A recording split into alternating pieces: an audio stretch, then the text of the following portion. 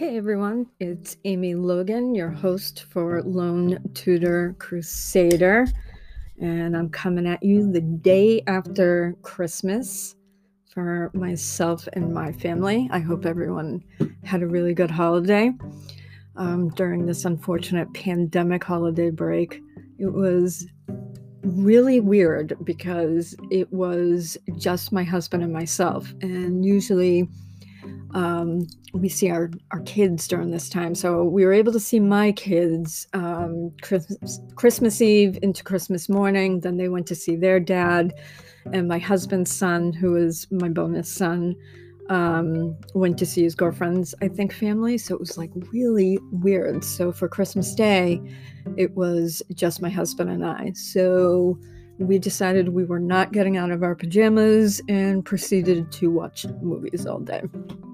And we tried to make the best of it, but I think we both went to bed last night just going, wow, it's just so weird. It just wasn't the Christmas that we're used to having. So let's just hope that in this new year, better things are coming and we're going to be able to be with our family members sooner rather than later, which would be a wonderful thing. So I think I am going to launch right into this, but I did have a thank you that I need to throw out there. I want to do huge thank you to Remote Takes podcast. This is Tony and Jeremy, and they critique movies and video games. They went out of their way. I mean, so out of their way last week to help me out with what could make this podcast better for my listeners out there. And of course, that's what every host is trying to do. We're trying to make this better. We want to make it smoother, sound, everything. We're always out there to make whoever is listening to us, who we appreciate because we aren't who we are without you listeners, to make it better for you guys. So I really need to throw a huge thank you out to them. They literally spent most of the day going back and forth with me on Messenger, giving me critique and what I could do better to make this sound better for you folks. And I'm hoping that this is going to be the last podcast that is going to sound kind of echoey. I know the sound isn't that great with me just yet. I was hoping to take care of it before I got this podcast out, but unfortunately the week before Christmas, if you're a mom, if you have a family, there are last minute glitches going all over the place. So even though my kids are 18, 19, and 24, we laid out everything and I immediately panicked and didn't think I had enough. So of course I ran. I've been doing this since my kids were little. I end up running out on Christmas Eve day every single year. And I hate myself for it every single year because it's crazy. It's nuts. And I always come home and I say to my husband, Billy, I am not doing this again next year. And of course, without fail, I end up doing it every single year. So I had a lot going on this week. Excuse me. I'm really hoping that by the next podcast, I'm definitely going to have better sound. I'm going to experiment with some music, and I'm really hoping I can bring out a better sounding podcast. Maybe not with so many. I know I do a lot of ums and a lot of ahs, so I'm hoping to get rid of those too. They gave me a good tutorial on Audacity, so I'm really hoping I can kind of trip my way through that. But going forward, hopefully we're going to have some better sounding podcasts because I don't plan on quitting this anytime soon. So thank you for the people who hang in there and listen to it and kind of stumble through it with me because, as Tony and Jeremy pointed out, at one point, everyone was just starting out. So we appreciate the people who have been there from the beginning as we transition into something hopefully even bigger and better. I'm just hoping for better. If bigger comes, then I'm very happy to have it. So without further ado, let's talk about Thomas More. Now, I have to tell my listeners here, this was a very difficult one for me to do because I'm not a big lover of Thomas More. I'm very, I take issue with him, and it's only from what I have studied about him, what I've learned about him. And I will say this, I'm a little remiss if I don't say it, that, I don't like what his deal was when it came to signing the oath of succession. And I'll get into that as we move forward. So before I jump too much into a Thomas rant, let me go over who he was and why I feel like he's an important part of the Tudor theater show that we all love so much. I will say the gentleman who played Thomas More in The Tudors, Anthony Brophy, love him. Absolutely. He was also, this is an old movie, I'm going way back, The Net with Sandra Bullock when she was first starting out. He was in that as well. So I remembered him and I was like, oh my God, I love this guy. I thought he did a fantastic job. I really did. I thought he did great. Enough so that he pulled me in and I was like, well, if this guy really did what he did, I don't know how much I like him. But again, I'll get into that. So Thomas More was the Lord Chancellor to Henry VIII. Before that, Thomas More and Henry VIII basically grew up together, schooled together. So they've known each other a very, very long time. So Thomas More was born on February 7th, 1478. He was executed. I know, sorry if people didn't know he was executed, but bam, there you go. He was executed July 6th, 1535 at the Tower of London. So we have a better understanding as to what terms he may have died under. I'm sure you're getting to that point. So his resting place is in a common grave. So it's not a marked grave, I believe. It's a common grave at St. Peter's Chapel in the Tower of London, and his head is said to be buried in the Roper Vault at, I believe it's St. Dunstan's Church in Canterbury. Hopefully I pronounced that correctly, which I feel that's such a shame. I really hope at some point they reunite his body with his head. I know that sounds weird, but I don't know. I really think the two should be together. But as we know, this royal family does not believe in, getting into the graves and disturbing them. And we know that with the two children's skeletons that may have been found at the Tower of London, everyone believes it could be the princes in the tower, but this sitting queen does not want to do the DNA on them, which I just think is that aggravates me, because if you're a history lover, obviously we want the history of this. But good news, her son Charles has said that he's interested in maybe perhaps doing that, but people say what you want to hear. So I am hoping that when Charles takes the throne, maybe he will have a better, maybe he's curious too. He's going to want to know that, but I definitely digress here. So you need to listen. I'm going back again to Tony and Jeremy, Remote Takes. Check them out. They're awesome. You have to do it. Go listen to them. So back to Thomas More, because I don't think I threw that out there. And I definitely want them to get the recognition that they should get, because they were a huge help to me. Okay, so right back to Thomas More. Okay, so as I said, the head and the body are in two separate places, which is kind of unfortunate for Thomas More. Again, he grew up with Henry, and I believe the Duke of Suffolk, Charles Brandon. They were all pretty well known to each other at that point. His education is at St. Anthony's School. Then from 1491, More actually joined the household of John Morton, an Archbishop of Canterbury, and he studied at the University of Oxford, so not a stupid man. He studied Latin and logic before studying law in London. So a very, very smart man, had many, many interests.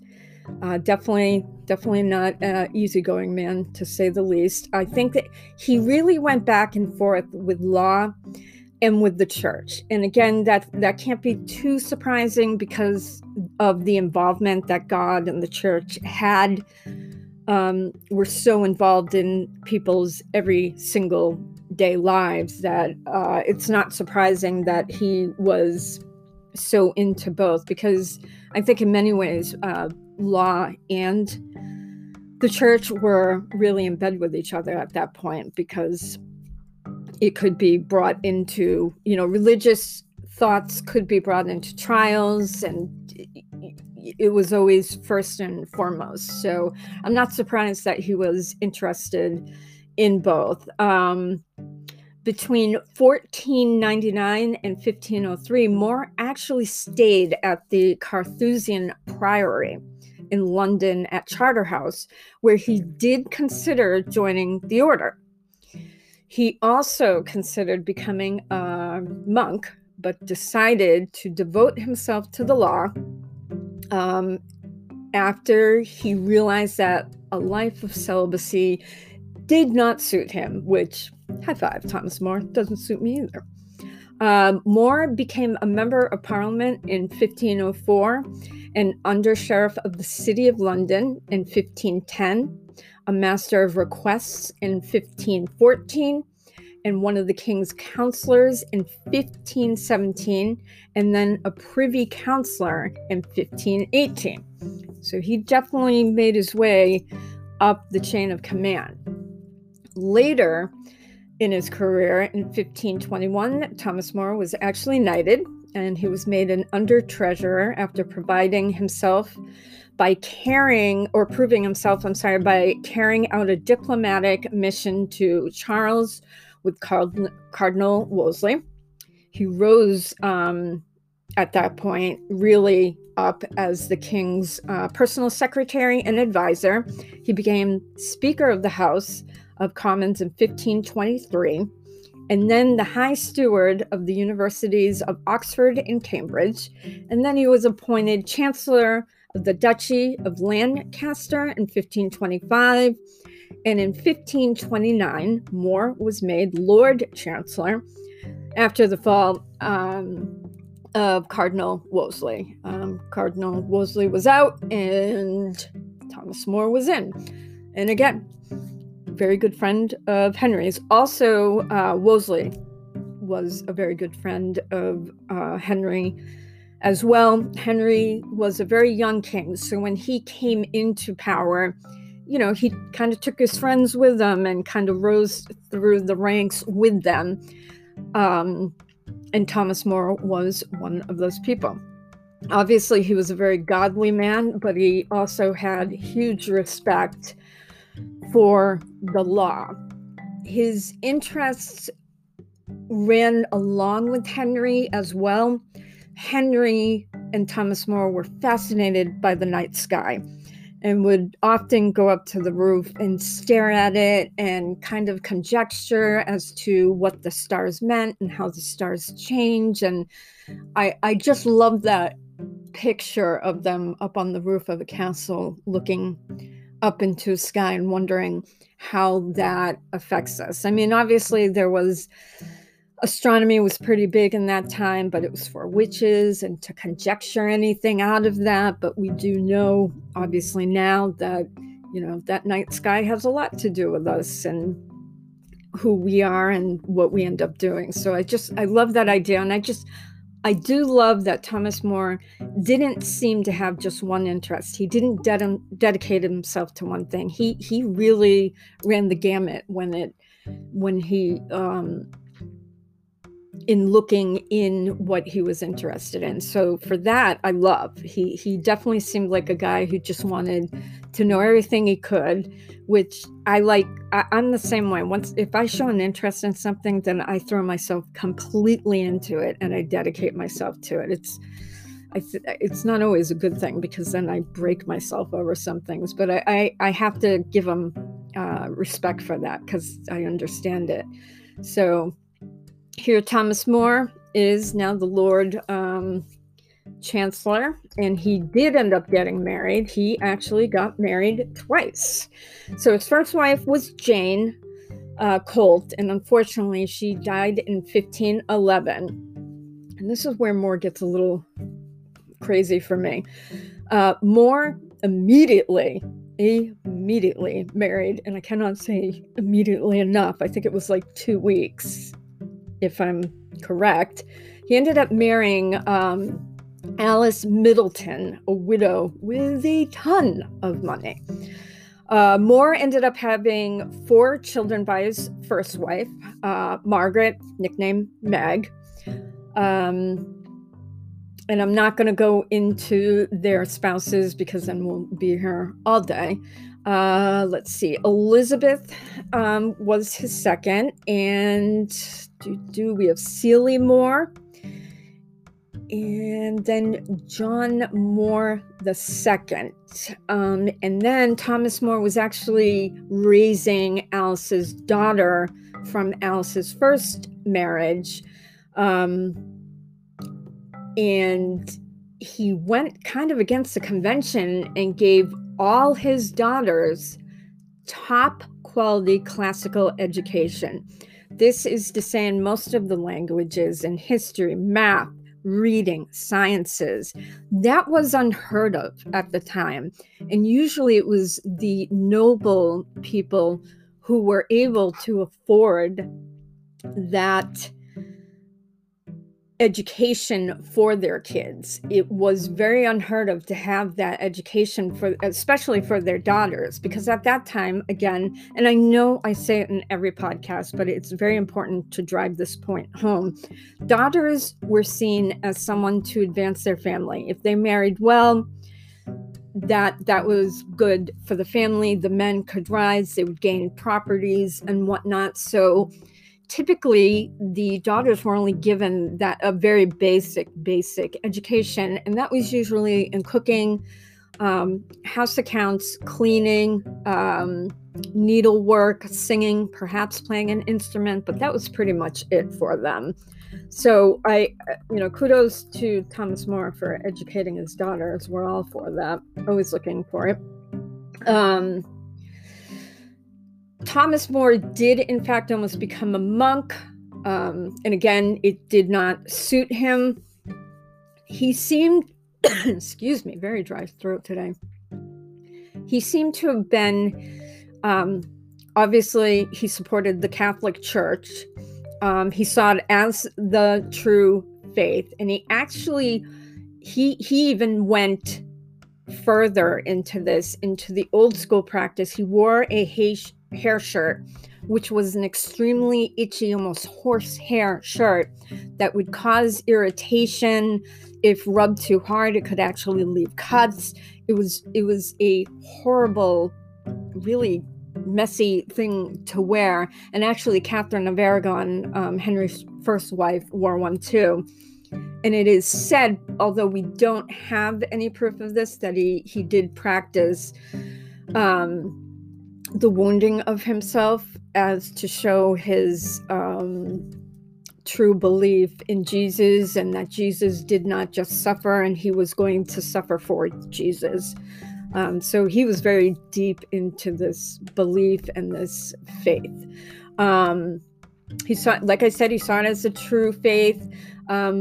He campaigned against the Reformation, which is what Anne Boleyn and her family were pushing for, the Reformation of the Catholic Church.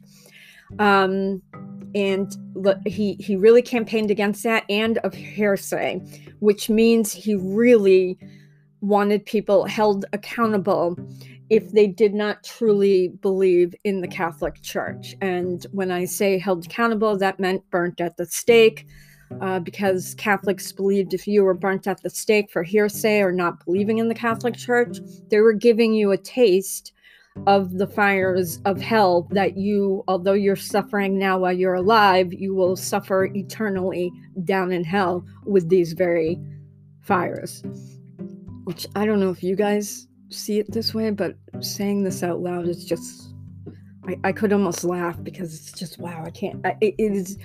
And I don't want to be disrespectful to anyone who does, believe hardcore. Everyone has their right. Just saying it out loud is just, wow, I can't believe people really believed in that, especially, obviously, to this degree. I mean, thankfully, we have the right to say to some degree, we have the right to say what we want today and not be held to such a bar as these people. It's really mind-blowing. His actions against the Reformation actually included helping Cardinal Wolsey to prevent the importation of the Lutheran books into England. Lutheran was all for the Reformation of the church, and actually, side note, the reason why we have Christmas trees is because Luther was actually walking through the forest at night and the stars were shining upon pine trees. And he came up with the idea for Christmastide to put this tree in his house and put candles on it. So that's where we get why we put lights and we, put the candles out for Christmas. That actually dates all the way back to Luther. So, little side note. But anyways, Thomas More was totally against this guy. Did not like him all. So did Wolsey. This was what would be considered as heretic work. It was not allowed to be. And actually, it was the springboard for which Anne Boleyn and her family jumped upon. And even though Lutherans' work, people were fighting against, and even Henry saw it as heresy, Anne Boleyn was actually able to convince Henry to take a look at that book. And going forward, Henry kind of flip-flopped back and forth. He never really struck me, from what I've studied, as to whether he believed in this Reformation or was he the diehard Catholic that he was. He kind of went back and forth. But at this point, Thomas More and Wolsey were working against this Reformation. So in saying that, that did not make him a very good friend of Anne Boleyn. So what ended up happening with Thomas More is, so we're moving forward. He's the chancellor to the king. He's on the Privy Council. He is there all the time. So when Henry decides that he no longer wants to be married to Catherine of Aragon and needs to go to the Pope to get a divorce, this wasn't really seen as a good thing. As a true Catholic, if you're a true Catholic, then even in today's standards, divorce is frowned upon in the Catholic Church, to the point where if I were to find my way back to the church, I would not be able to receive communion because I am divorced and I did not ask the church for a dispensation or to give me, to annul the first marriage. So that's, the Catholic Church still holds a very big stance when it comes to divorced people, and that's everyone included. If I did want to get a divorce, I was going to have to pay a very huge amount of money. And in my thinking, it was, if I asked for that first marriage to be annulled, then I was saying my two children didn't exist, and they did exist, and they still do exist. So, but that's kind of just my take sideways on that. So Thomas More was very against Henry divorcing Catherine.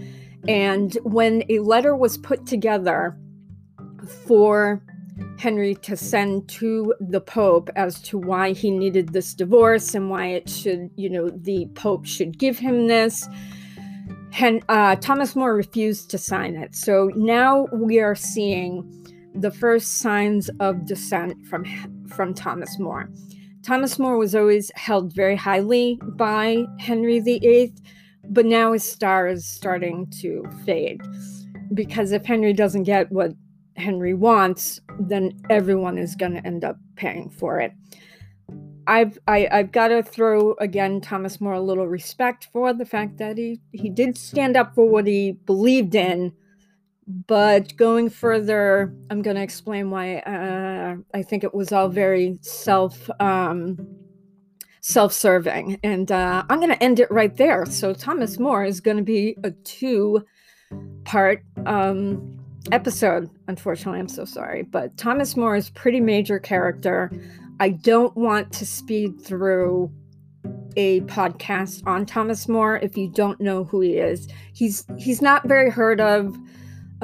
Even people who have not, who know who who know the basic about the Tudors, you're not going to know who Thomas More is. So I really do want to make sure that I'm giving you his whole career and what ended up happening with him. So part 2 will be coming out on Monday because I'm going to record it immediately and try to get it to you immediately. So I'm going to have to end it on that. I hope everyone had great holidays, thinking of all of you, missing out on your family, as unfortunately we had to do. But if you are not sick and you have not known someone who's gotten this terrible disease, illness, then we need to count ourselves as lucky. So Thomas More, part 2 on Monday. Thanks everyone for listening, and I will see you soon.